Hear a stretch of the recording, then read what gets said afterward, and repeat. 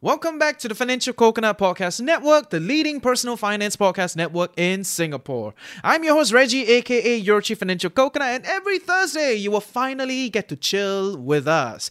Hosted by Andrew, we will be bringing on some of the quirkiest, geekiest, leading voices in the personal finance space to give them ample time to talk about their stories, the lessons they have learned over time, and some good advice for all of us. What has aged well, what didn't do so well, why did they do what they do? So sit back and chill with TFC. Hiring for your small business? If you're not looking for professionals on LinkedIn, you're looking in the wrong place. That's like looking for your car keys in a fish tank. LinkedIn helps you hire professionals you can't find anywhere else, even those who aren't actively searching for a new job but might be open to the perfect role. In a given month, over 70% of LinkedIn users don't even visit other leading job sites. So start looking in the right place. With LinkedIn, you can hire professionals like a professional. Post your free job on linkedin.com/people today. Religion, I'm sure within the financial community, something new comes up. There's going to be people who are like, this is good, this is bad, this is how I think we should do it, this is how everything is like that. So how Muslim are you? That's wait, can I even ask that question? Ask me that?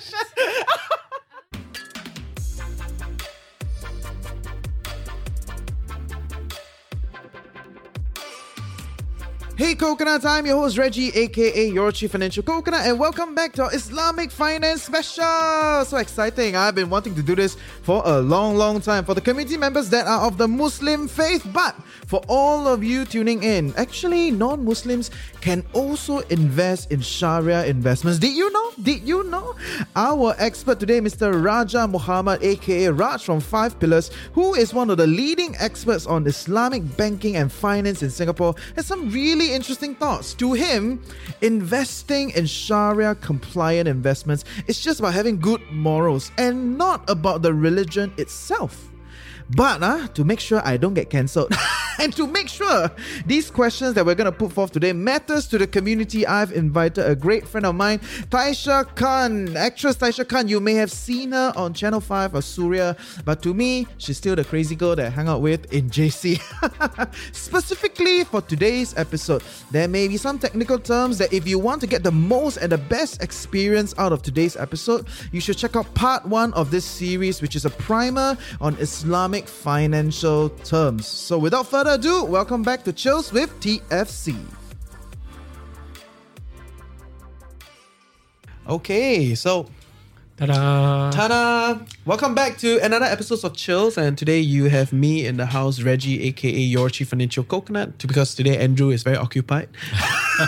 so I am on set together with a childhood friend of mine, quite childhood already huh? Man. Oh, okay, like teenage friend of mine. I don't know which camera to look at. Oh God! I think you look at that one, like white camera. Right, so because we're going to talk a little... look at that camera. Okay, so because we are going to talk about a topic that is... I don't know if I can talk about it, right? I don't know if I should participate in the conversation, but yeah, I can, but that's why I brought a friend on, and her name is Tysha. You want to introduce yourself? Hi, I'm Tysha. I'm an actor and a writer. You may have seen me on Surya. You may have seen me on Channel 5. You may have seen my poetry. As long as you've seen me. I didn't even know you write poetry. I'm published. Yes. Oh, girls published. Yes. And together we will be hosting Raj on set with us today, Islamic finance expert. But would you like to introduce yourself a little bit more? Yeah. Well, hello. My name is Raj Muhammad, and I've been in this industry for close to since 2005 actually. So it's been a while, and then I registered a company to offer this professionally since 2008, and I'm glad to give my take on how Islamic finance can actually benefit not just the Muslims, actually the investor community at large. Thank you for having me.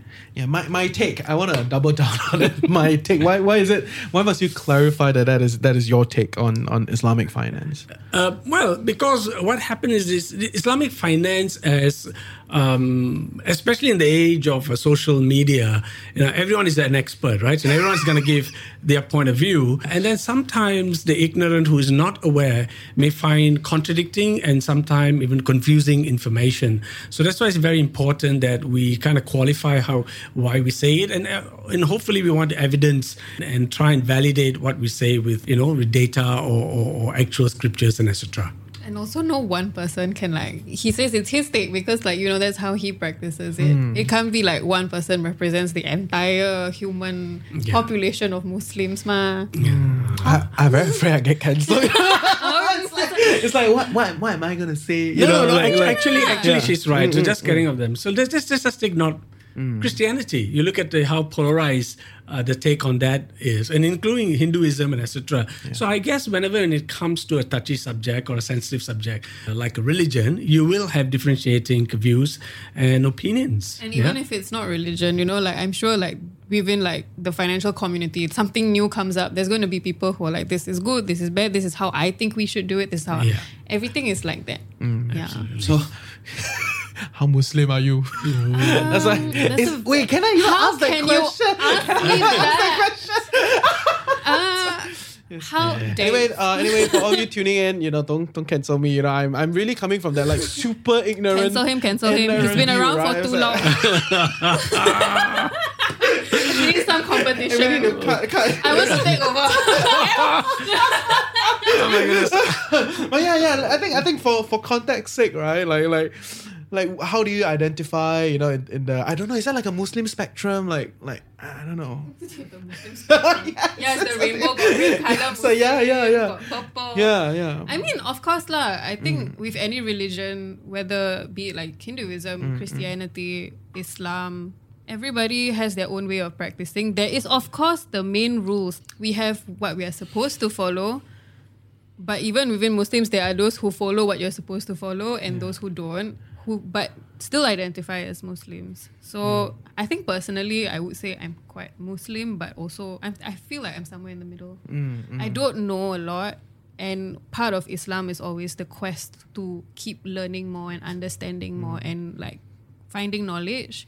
So I will say that I don't know everything. In fact, I would say I barely know. I can't say that either. I know lah, but I don't know everything. I don't know a lot lah. Okay, but I do try to practice. Then why are you here? Because you asked me to be here. What's this question? I thought you needed. I'm leaving.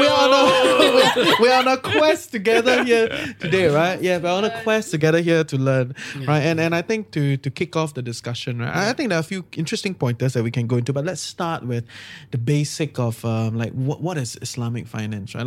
I think I wanted to do today's episode to achieve two things, right? One, to allow non-Muslims to get a rounder view of how the Muslim population, our friends think, and at the same time empower our Muslim community within, which is a subset of our community, right?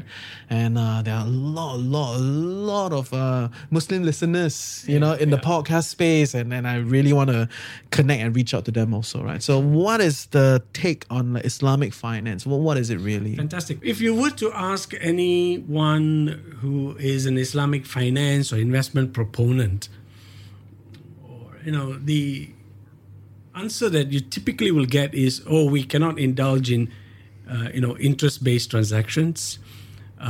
We cannot participate in sin industry, which is obviously the adult entertainment, casino, the alcohol, and etc.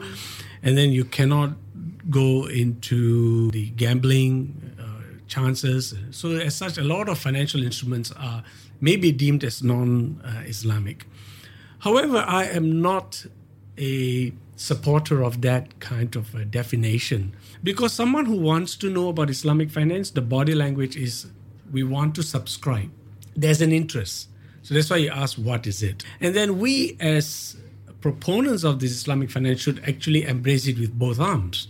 So if we were to give a negative, no, you can't do this 5 times. If we just say we can't do this, that kind of definitions, right? You ask, what is it? And if I throw you 10 no's, then that is not proper, we believe. So we have now summed it up in a very simple way. And anything that's deemed harmful or non-beneficial to yourself as a human being, to the community and the environment, can be deemed as non-Islamic. Interesting. Right? That's a lot broader than the religion itself. Because it's that simple too, right? So if you were to try and find all the no's that typically you get from, and you will find that they all gravitate towards the negativity towards an individual, community, or harmful to the community. So if you take interest-based transactions, so people ask why. The original tax is against usurious practices. What is usurious practices? And I say simply try missing your credit card for a day, and you'll be slapped with a $100 bill. So now I asked you, regardless of what your faith is, do you agree to pay a $100 fine for missing one day? And you'd show me one individual who will say, I'm so happy to pay. You will never find that. To us, such practices are usurious, right? Excessive charging money on money. Is it usurious in terms of the user or in terms of the person giving the money? In this case, a bank who's giving you the credit card. No. The usurious means you're charging. So it's usury. Yeah, usury. So those practices, so the bank is now harming you by slapping you excessive charge for you missing a day.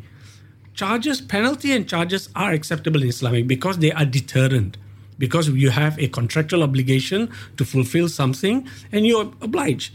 And to have a charge is to tell you, if you do, that there's a penalty. But to charge you excessively, that's what we are against. Honestly. So is there halal credit card? Sorry. Actually, I'm so horrible at this, right? I'm going to defer because I don't know the answer to this. It's just like the language. Absolutely. Like I said, we are against usurious practices. Credit card is not.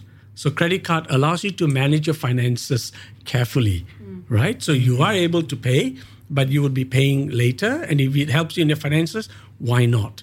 However, taking the same credit card, be it halal or non-halal, and then Thank you for coming to my level. It's like halal or non-halal. You know, like I mean, is it okay? Wait, is it okay first? Like, what do you think is wrong with saying that? I don't know. I feel like you know, like Islamic. You know, there's like this very like there's a zone. You know, so I think on the good side of things, at least you're erring on the side of caution and trying to be respectful, which I think is nice. I mean, halal and non-halal.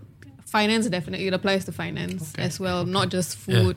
Exactly. Right. So regardless of what card you have, and then if you were to go and abuse it, and how do I abuse it? Because you could use the halal credit card to gamble too, right? I mean, who's stopping it? So the halal credit card can also be subscribed by a non-Muslim, right? Because it's not only for Muslims per se. So having said that, so there is a avenue for people to abuse the cards, regardless of whether it's issued by an Islamic institution or otherwise. So what we are against is, as I said earlier, it's a usurious practices. If you were to go and check the database on regularly, just Google it, you will find billions of dollars have been paid for financial misbehavior, and all of them have been conventional banks. So you don't get penalized if you are proper, only when you misbehave. So conventional banks have in some way have misbehaved, and that's why they have been penalized, and something running into hundreds of billions of dollars.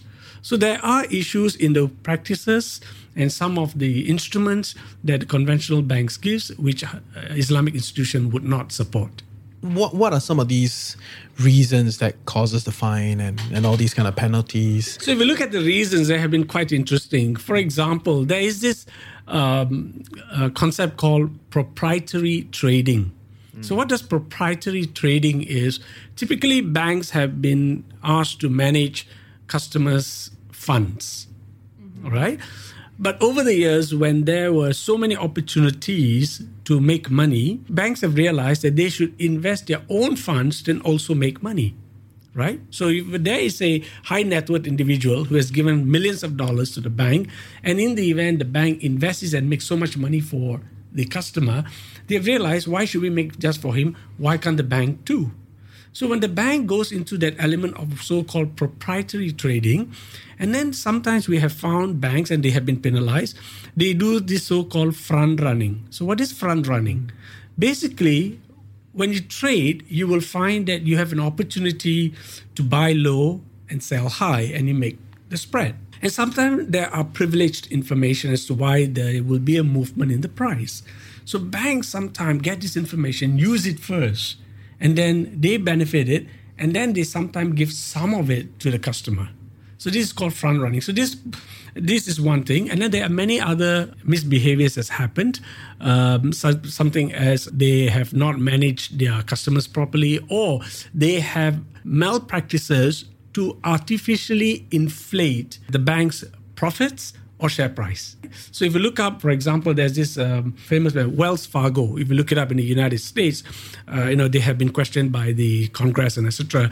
So there has been numerous occasions where the banks have misbehaved, sometimes helping the clients to tax evasion, and all this kind of misappropriateness has been what brought the banks to pay these huge fines. And that's un-Islamic. Absolutely. It's not only un-Islamic, I think even a non-Muslim will find that unethical. Yes. So if you were a customer of a bank, and if you find that the bank made money first before you did, you will not accept it, even if it's Islamic or un-Islamic. Mm-hmm. And then if you find that your accounts have been misappropriated or has been abused, you would not agree with it. If people find that they have started issuing you cards that you did not apply, all right? They've started opening accounts that you did not apply. So these kind of things are the ones that I think not only Muslim, anyone would not. So these are things I am not guaranteeing the Islamic banks won't do. Yeah, that was my question. It's like, are you certain that the Islamic banks will? They absolutely, because it's human errors we're talking about, right? While the principles tell you not to, right? There's still people crossing the line. So there may be instances. Human beings. So we are prone to. So anyone who abuses and who does not comply to what they should do would be abused too. However, having said that, since conventional finance has been around, it's been cited like some 400 to 450 years old, if you look at the practices. Islamic finance, although they rely on scriptures worth 1,400 years ago, they have only been a serious contender in the same space over the last 3 to 4 decades. Okay, so if you start looking up the introduction of Islamic institutions, you'll find that it has been in very recent times.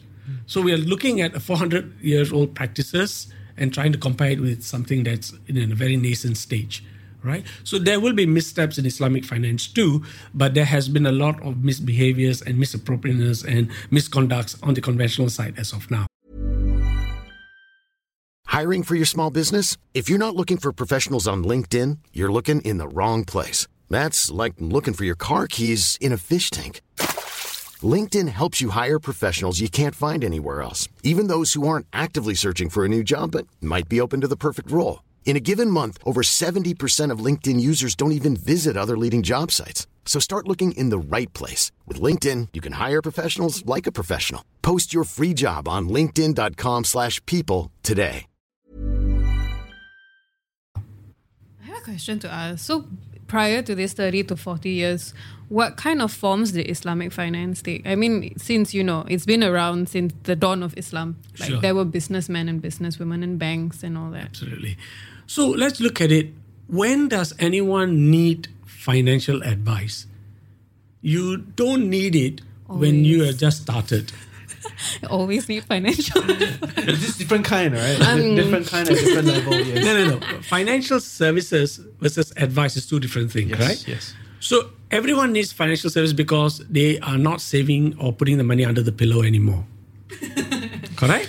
So we need to put the money in the bank. So we started off with so-called something as simple as savings account or current account to manage our money. So that is financial services, right? The ATM and etc.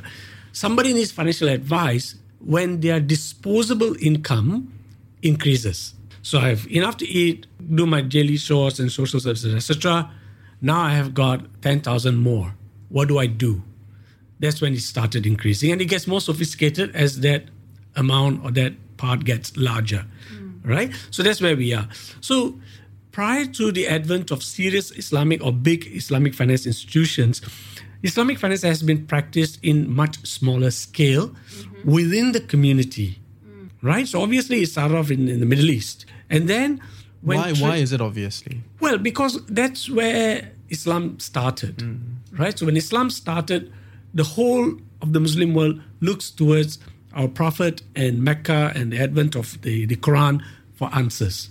So obviously that's where it started, right? So the practices of the Prophet's time, how did him and his companions dealt with certain instances? So that's where it started. So it started off obviously in the Middle East.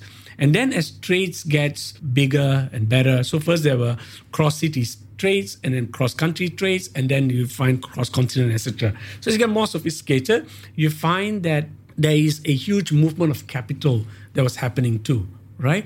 So Malaysia started to say, hey, you know what? Since we have a large number of Muslims, let us now try and introduce Islamic finance. And then the next question could be, wait, Indonesia is the largest Muslim country. Why did Malaysia? You probably could do that.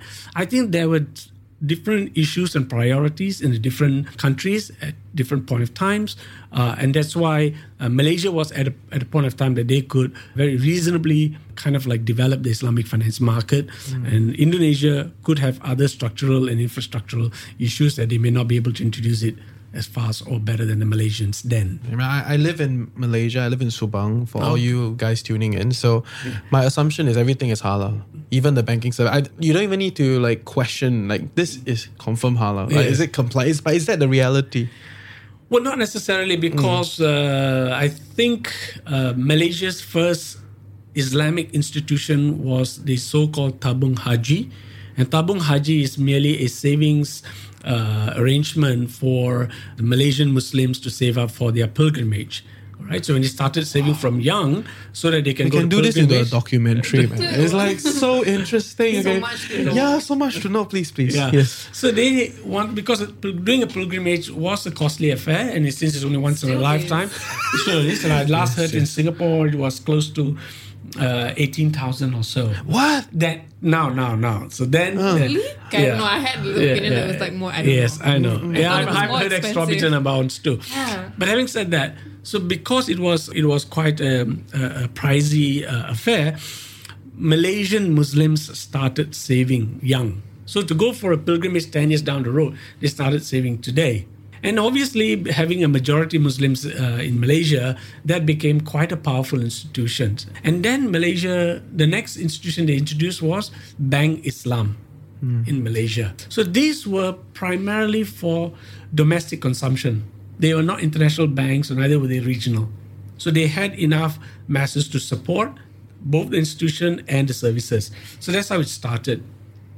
And then came the financial crisis. I think it's a 9/11. I think yesterday or day before we celebrated the, I don't know how many years was Celebrated. that? Oh, well, kind of like commemorate that. Don't cancel Raj, Please, okay? please, no, Relax, we didn't- relax. We didn't mean it that way.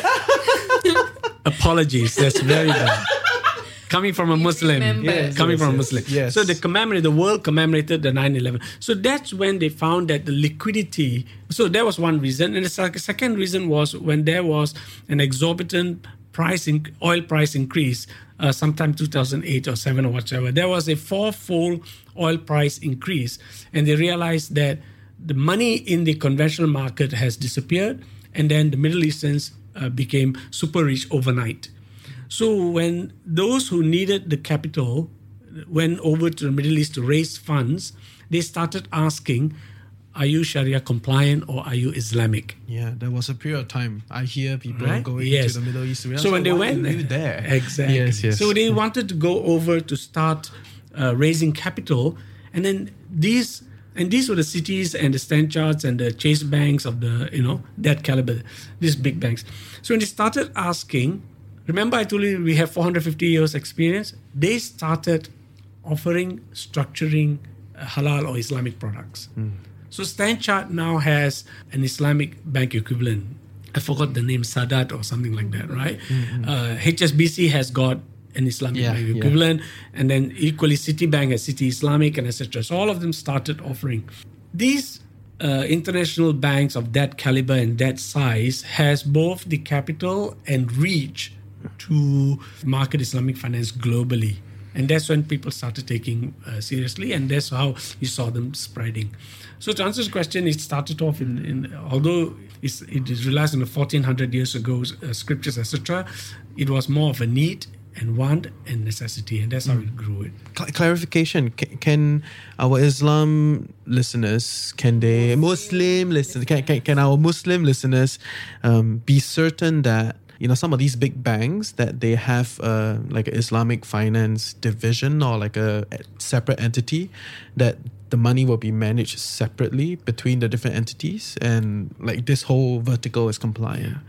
See, it's a very interesting question because let's just go to the core of it. What are you really trying to do or achieve? So there's two sides to it. Me as wanting to ensure that my investment remains halal, right? That's one of my concerns. Now, what the religion tells basically is it actually asks you to make enough to understand how halal are they. A very simple example is if you go and eat at McDonald's, I simply look at the green sign. I don't go to the kitchen to see them actually slaughtering the chicken. Is it halal or not? You can't go down the whole production line and try to find out like this chicken really from like was it raised properly and all that. Or look at the halal sign in their meat or whatsoever. So you are essentially trusting the agency, right? Exactly. Or the governance body. Yeah. Well, not really governance body. You see, you have all the choice to place your funds or invest or have a relationship with this institution or not. No one else compelling you to. Mm-hmm. So you could walk to CIMB Islamic or Maybank Islamic, and then you would have made your due diligence to make that decision. And your due diligence is looking at the literature and to get anything that comforts you, it is. So you would go to Maybank and then look at Islamic and then you say, who is pronouncing it as Islamic? So you see that there's a certificate and you're happy with the people who signed off, there it goes. That's all is required. And I wanted to say that part of the religion is also to have good faith in other people, be they Muslim or not. So I mean, if like you trust that if someone is saying or a certifying board of people is saying something is halal, then you should have faith in it. And I think banking sector is very regulated, right? So I'm assuming the Islamic banking sector is very regulated also in that way. And I think even in Singapore, so if you have have a relationship with the bank and they are deemed otherwise for some reason, you can bring it up to the court of law and get judgment. So you could say misrepresentation when you are not and you have showed you are, and you can actually sue them. So is there Islamic finance in Singapore? I mean, I see some of these branches, but I just want to know, because from what I hear in Malaysia, for all Malaysian listeners, it's Islamic first. Right? Is it like everything? It's core. It's not. What has happened in Malaysia is there are more Islamic banking services and products than conventional ones. No. Just from zero to so there's a lot more. Yeah, zero to now maybe 100, and it's growing. Okay, right? Okay. Because more institutions are offering. Yes. But then what about in Singapore? So in Singapore, what has happened is, you see, there are 4 ways where an financial institution can offer Islamic products to Muslim consumers. And the 4 ways are maybe 5. So the first one is what they call as a window. So you walk into a bank like OCBC, for example, if they have 30 counters, then you can find one of them designated as Islamic. So what happens then is that's usually just to test and say, there are 2 reasons for they are doing it. First, they want to say that we are also in this space. Secondly, to test and see if there are enough consumers to go and to expand it. Yeah. So if they find that the queues on that particular counter is getting louder and more, bigger, then they know, hey, we have a market. Right? Don't chocho all the makcik go there and queue up, right? Don't surprise makcik, their bank is on the arms.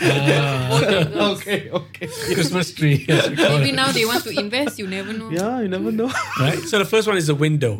So the next one, if they find that there are a lot of subscribers enough, then they may now go from window to what we call as a branch. So if Maybank has got it, so if they have got, I think 22 or 23 branch, they've designated the one in Geylang as an Islamic branch. Nice. Right? So that's something. So what they want to do, they just say, this branch product gives more product and stuff. So if you realize from a window, it is a counter to a branch. The next level they would go into is called the subsidiaries model. So subsidiary models will now take on bigger services such as giving corporate services, issuing bonds and more money market products and etc. So the first one counter is primarily savings accounts and etc. And then branch may give a bit of home loan or fixed deposit and etc. And then the subsidiary will now be, so this is the one you just mentioned, right? The Sadiq and etc. So this whole subsidiary, so which means the seed capital would have been given by the conventional bank, and now it's wholly, so it's around, all the activities will be done at the subsidiary level. At subsidiary level, okay, right? So in the group level, they would report that, hey, our subsidiary making this much profits and etc. Okay, right? And then the other method is what we call as a full-fledged Islamic from day one. Islamic bank is one example. No subsidiary, no nothing. It's fully an Islamic bank from day one. All right. And then there's another method which is called by transactions. So somebody would walk into a bank like DBS and say, hey, I want to issue bonds, but can you make it an Islamic bond?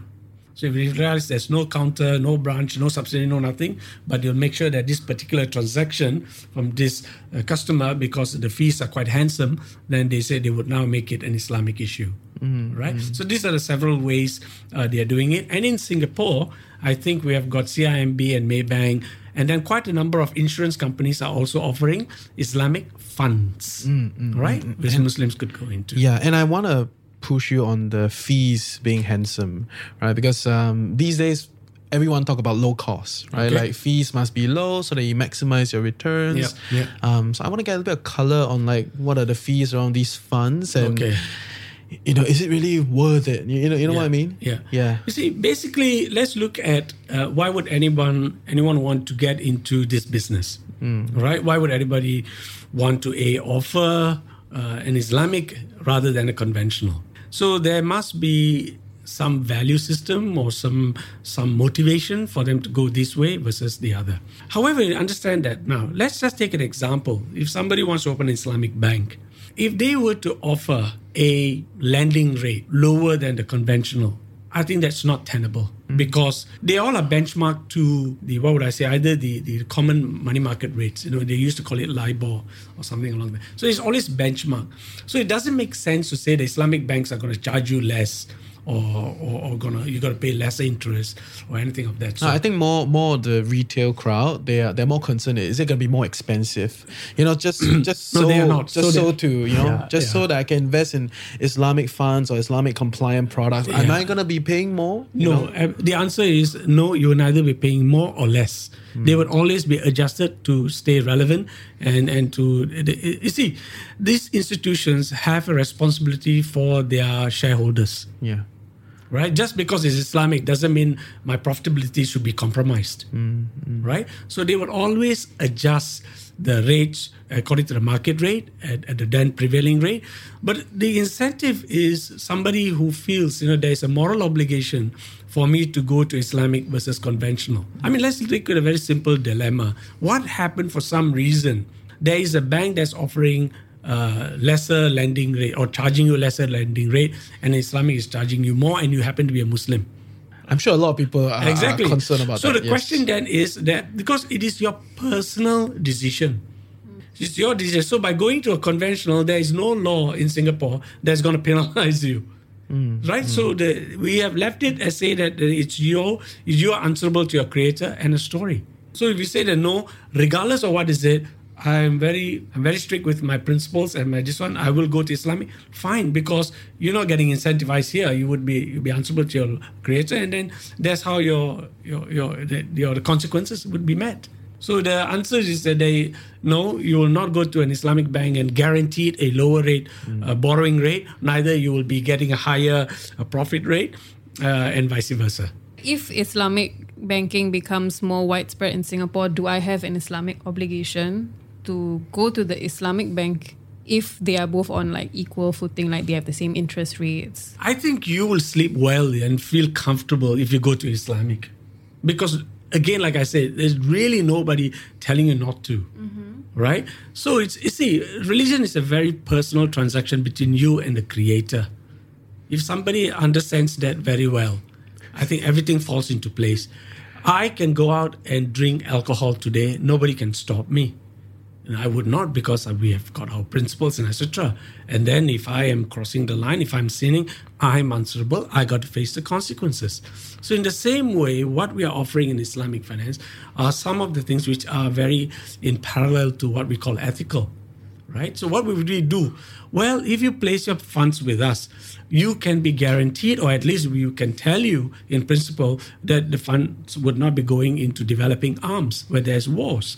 We will not be putting the money into child labor, those kind of things, right? It is something that is any human being would want to, it resonates, right? So if people understand that part, I think that's perfect. I think nobody has the rights, or nobody can compel you to do something that you don't want to. Because end of the day, let's look at it. Assuming as a Muslim, you have decided to grow your wealth with a conventional bank because Islamic bank doesn't pay enough.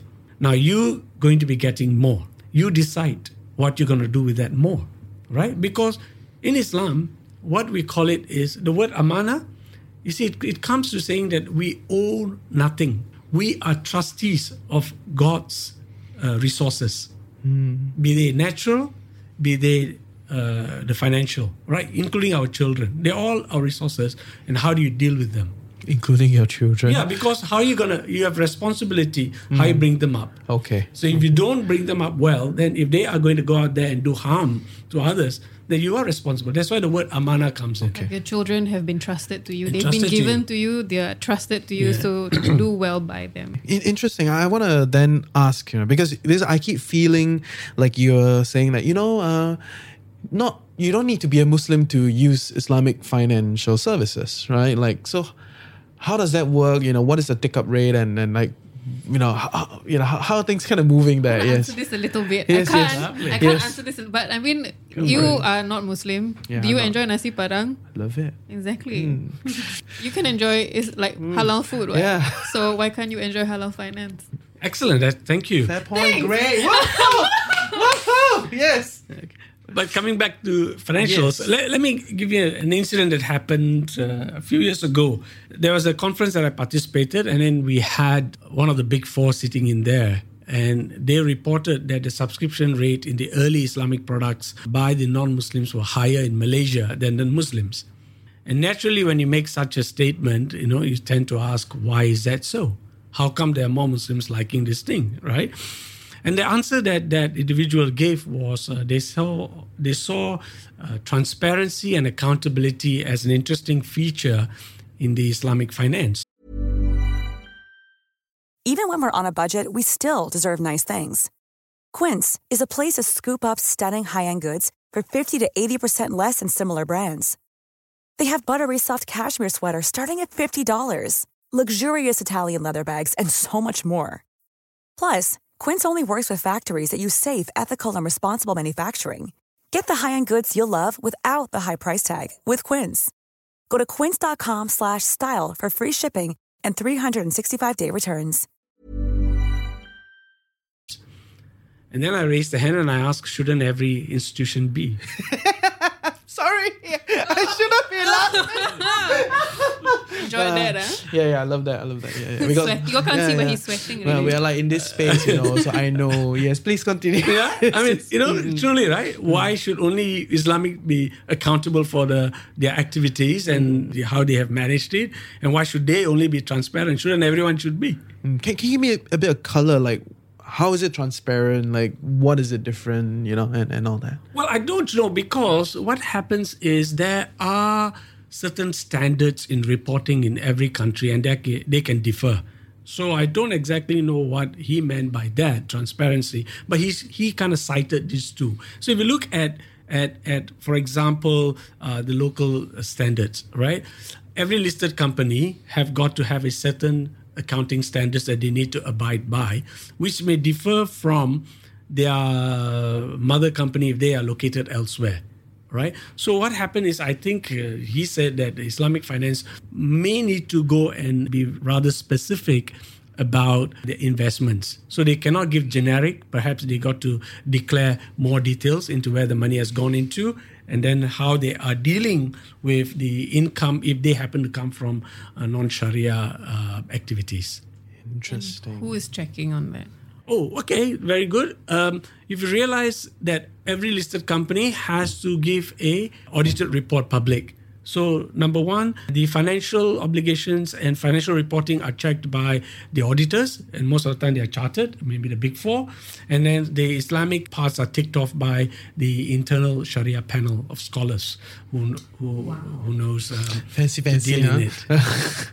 Interesting, yeah. And I mean, it's a fair point because I think and there are a lot of funds that don't tell you exactly, they'll show you like top 10 holdings, top 30 holdings. Even you read deeper, they will tell you proprietary, we cannot tell you exactly what's your composite and all that. Let me take you up on that point because that's very good. Now, just because it's not reported doesn't mean you're not entitled to. So you as an investor can ask questions beyond that. So you could actually ask, if you find that their prospectus are lacking information, even if you're investing a next to nothing amount, right? Let's say you're not putting in $1 million, even if you're putting $5,000, an investor has the rights to ask that question, and it is my obligation to respond. So if I were to come in and say, hi, please tell me who is signing off this one as Islamic, and can you give me their qualification? It is the duty of that financial institution to give it to you.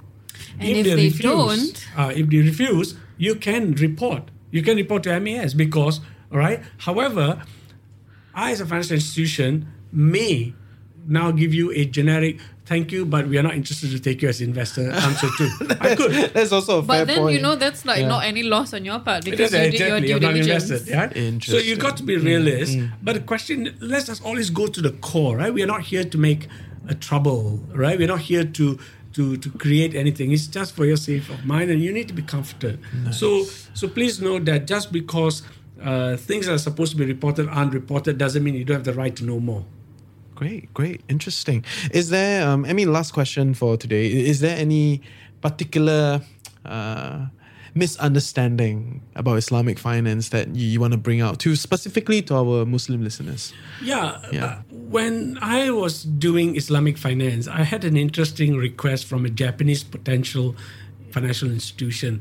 They came in and said that, hey, could we offer this in Japan, but don't use the word Islamic? And then I asked them why. And then they say that to a common Japanese investors, the media is inundated with too many negatives, right? Islamic terrorism, and those kind of things. So it's difficult to cross that bridge, right? So that's number. We said, so a rose by any other name, right? So we would want to promote, and we really hope that, first of all, we want Muslims to try and demonstrate and accentuate the, wonderful features that Islamic finance has to offer, right? Number one. And non-Muslims to look at it from an ethical investment point of view, right? Islamic finance is not the silver bullet for all the financial problems. Let us understand that. We are not. We are still learning. We are still wanting to know how to deal with the sophisticated products that are coming into the market, and we are catching up, honestly, right? So it is not a silver bullet, but I can guarantee you that if people would have looked at Islamic finance seriously, we would not have had so much financial crisis as we have had today. Bam. Stay tuned all the way after this quick note for our personal money question segment. Before that, I hope you've learned something useful today. Join our Telegram group, follow us on our socials, and check out thefinancialcoconut.com. Okay, first question. What has been your best and worst investment you've ever made? Doesn't have to be financial. Well, I think coming into Islamic finance, I'm an accidental Islamic finance, a professional, right? It's accidental because I was working in conventional bank most part of my career, and also in other financial data, like a company called Bloomberg.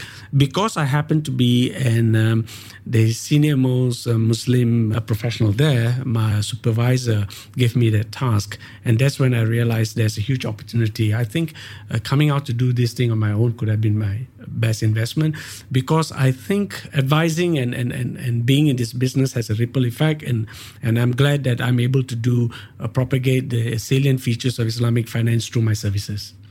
And the worst investment you've ever made? Oh, goodness gracious, what did I say? I put a bit of money on some cryptocurrencies. I think it didn't do well. So I would have not done that if I had, on hindsight. Okay, so the next thing is, what's one thing under $100 that has been a game changer? I think I bought myself a nice suit from New York in an Under outlet. 100? Under 100, yes. Ooh. Brooks Brothers, mind you. Why is it a game changer?